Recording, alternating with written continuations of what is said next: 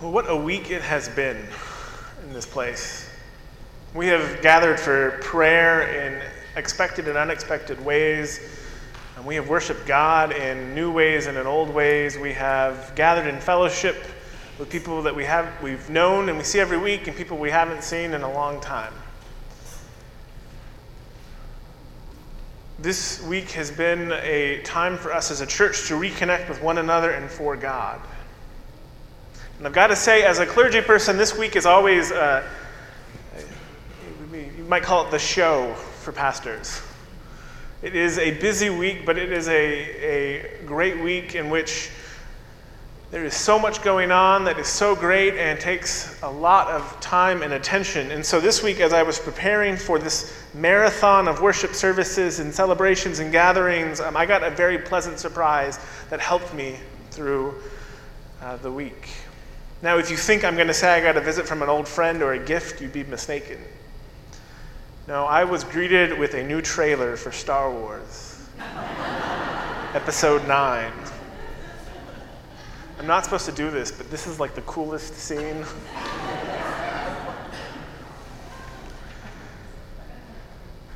And so I heard about this trailer and I watched it. I think I made Amanda watch it 3 or 4 times. And then I went on YouTube and I looked up all the videos about what's really going on and what can you gather from it. And look at this, is going to be so cool. Watch. Oh.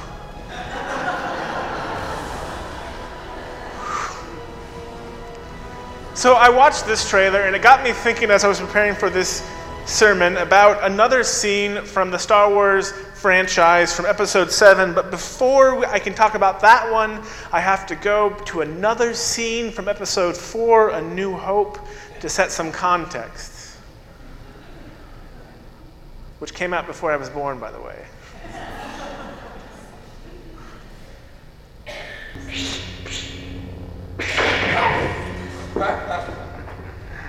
Hokey religions and ancient weapons are no match for a good blaster at your side, kid. You don't believe in the Force, do you? Kid, I've flown from one side of this galaxy to the other. I've seen a lot of strange stuff, but I've never seen anything to make me believe there's one all-powerful force controlling everything. There's no mystical energy field controls my destiny. It's all a lot of simple tricks and nonsense. Ah, Han Solo, the renegade, the individual, the skeptic, perhaps even the cynic. He looks out for himself and he doesn't believe in anything that he himself has not seen. He doesn't care about any testimony. But we know how the story goes, or I hope you do. We've seen the movies, right? We know how the story goes, that every time Han tries to get away, he gets sucked back in and comes and saves the day in one way or another. And through that, he comes to see for himself that some of the things that he doubted were actually true. And so that's the scene that I remembered this week from Episode 7, from The Force Awakens. It's true. The Force, the Jedi. All of it. It's all true. Do you see how his outlook has been transformed? It's true. All of it, he says. And so as we listen to our scripture today for Easter, I wonder how it is that we hear it. Do we hear it as skeptics who aren't quite sure that we believe the good news? Or can we hear it as a hopeful people who know and believe the message that the resurrection has indeed come to be? Listen now to our scripture from the Gospel of Luke. But on the first day of the week at early dawn, they came to the tomb, taking the spices that they had prepared. They found the stone rolled away from the tomb, but when they went in, they did not find the body. While they were perplexed about this, suddenly 2 men in dazzling clothes stood beside them. And the women were terrified and bowed their faces to the ground. But the men said to them, "Why do you look for the living among the dead? He is not here, but has risen. Remember how he told you while he was still in Galilee that the Son of Man must be handed over to sinners and be crucified and on the third day rise again. Then they remembered his words, and returning from the tomb, they told all this to the 11 and to all the rest. Now it was Mary Magdalene, Joanna, Mary the mother of James, and the other women with them who told this to all the disciples. But the words seemed to them an idle tale, and they did not believe them. But Peter got up and ran to the tomb. Stooping and looking in, he saw the linen cloths by themselves, and he went home amazed at what had happened. Well, may God bless this reading. Well, do you notice what's happening in this passage? I think you probably do, but I'm just going to take a moment. So this is the most important sermon preached in the history of Christianity. Christ is risen. And it is being preached by women. The women who are really the only people who stand in faith when Christ dies. They're the only people who return, who don't flee somewhere. But more than that, I think a lot of people would appreciate this. The men aren't listening to the women. I've never heard that one before. And in fact, there is a need for another man, Peter, to run to the tomb to reassure them that this is all actually happening. It turns out 2,000 years ago, people still needed a man to repeat the same message that a woman had in order for anyone to believe them. And so maybe that's part of the message. Women will figure things out first, but then men will be too arrogant to believe them. But there is something else going on here in this story. Because I wonder when I read this if it's not so much that the men don't believe the women as that they don't believe the resurrection. They doubt it. And you've got to think where they're at. We celebrate Holy Week knowing what comes at the end of it. We know that Jesus dies on Friday, but on Sunday he comes back. But for these people, for all the followers of Jesus, the person they had been following has been killed by the Romans, and there have been these public scenes of humiliation. I'm going to guess that on Holy Saturday, they're hiding, wondering what's going to happen to them. And I think in that place, the good news is just hard to believe. It had to be hard to wake up that weekend, just days after this awful scene in which your hope has been dashed. It has to be hard to believe that good can come of that. That the situation of desperation and despair that they found themselves in would ever work itself out. And so it is easy for us to believe the good news that new life is possible because we already know the story. Don't we? If I'm honest with myself, and maybe you feel the same way, I know the story as in the gospel story, but in my own life, sometimes it's hard to believe that whatever mess I find myself in today will ever work itself out. Whatever despair or darkness we find ourselves in, will it ever pass? And so we profess that in Christ something has happened, that new life is possible. But of course, we make it about another life, some life to come, some next life, not always this life. But the resurrection is about this life. It is about a life that is available now. It is about a hope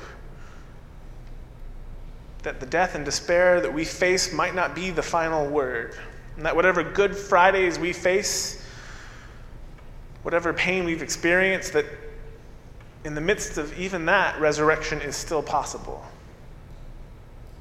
And so I think we as a people sometimes have trouble believing the good news. We've turned the gospel into a story about not what happens in this world, but in some different world. Maybe it has to do with fake news. You've all seen this, right? People publish news stories that aren't real and tell us about how awful the world is. And we can go, oh, that's fake. But it gets to us, right? Can anything good that's being reported be trusted? Is the bad stuff I read about true? This dampens our ability to feel hope. to believe that resurrection is possible. And frankly, the real news doesn't really help. There's global warming, racism, violence, war. We had the bombings in Sri Lanka this morning, the Notre Dame this last week, the black churches in Louisiana that have been burned in the last month. Do we believe that good can come out of this world? Or do we struggle to believe? Honestly, we might be the skeptics that we're looking for. And so it begs the question, in what do we place our hope? Do we believe what we have heard about the resurrection? That despite what has been, despite what we have known or experienced or seen, that new life is not only possible, but it's here. It is easy to say that if we were there back then, that when the women showed up and proclaimed the resurrection, that we would believe. We wouldn't doubt them. But we have the benefit of hindsight. We have to ask, what do we profess when the cards are down? When we have no place to turn, and what do we place our hope?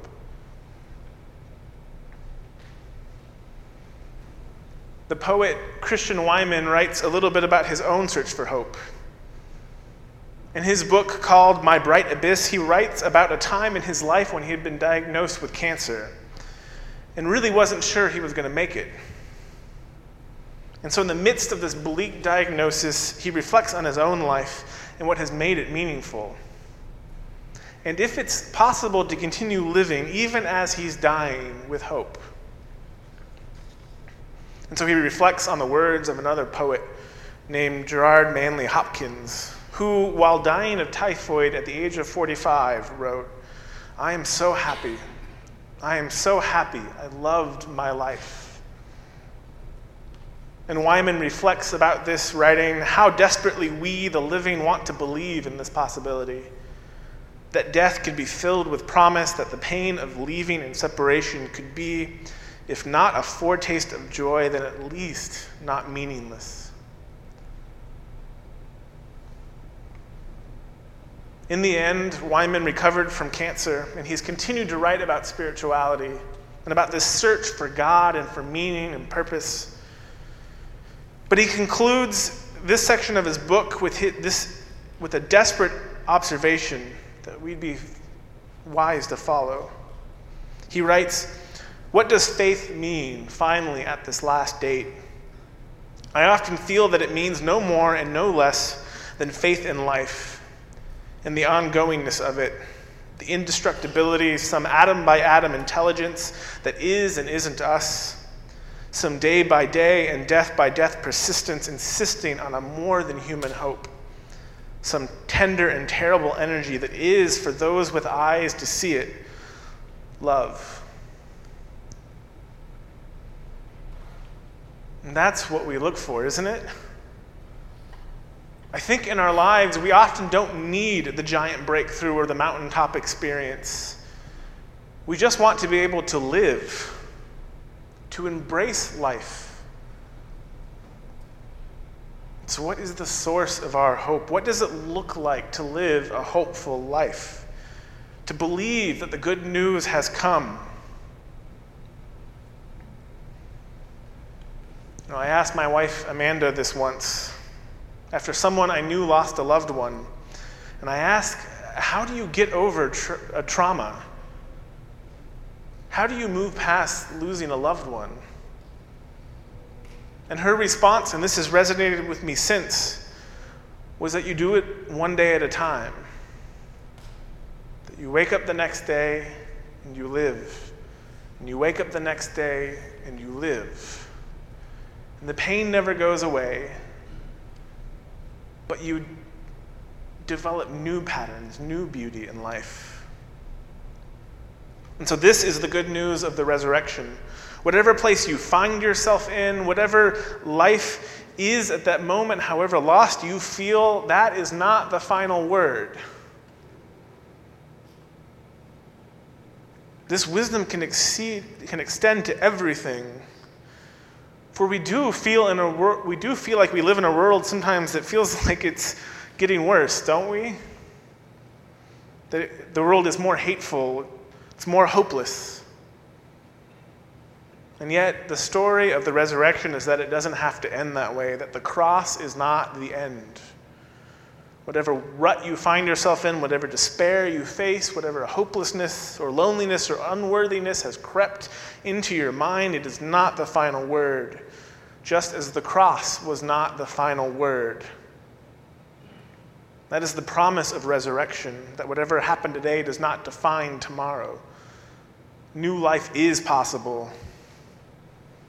And so do not shrug off the good news as wishful thinking, but believe everything you've heard.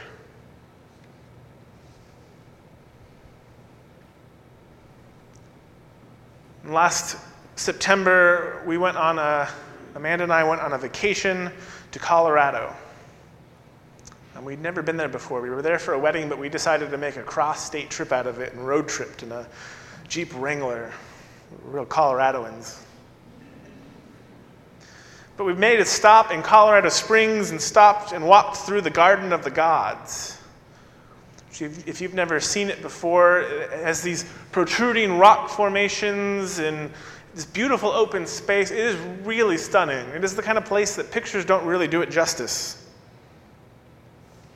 And we had this conversation while we were there, and we talked about the sort of environmental catastrophe that scientists say is coming for us. This global warming thing where they're not sure that the Earth will be able to support human life forever, which, oh man, just don't Google it.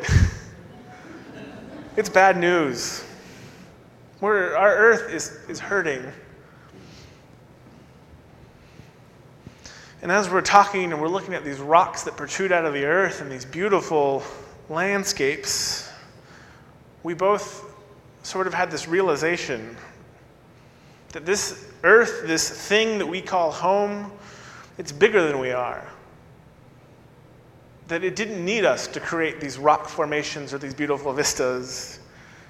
That, in the end, we might fail, but the earth will be all right. It'll go on producing beauty. And I will say that I will continue to live my life in such a way that I am helping and not harming the ecosystem as much as I can. But I'm also just aware that in some cosmic sense, it'll be okay. That time will march on. And that's the good news. This isn't the final word. Whatever catastrophe you've experienced, it's not the end. There is an ongoingness to everything, that life will continue. New life will be possible. And so go on living. Believe everything you've heard. It's true. All of it. Amen.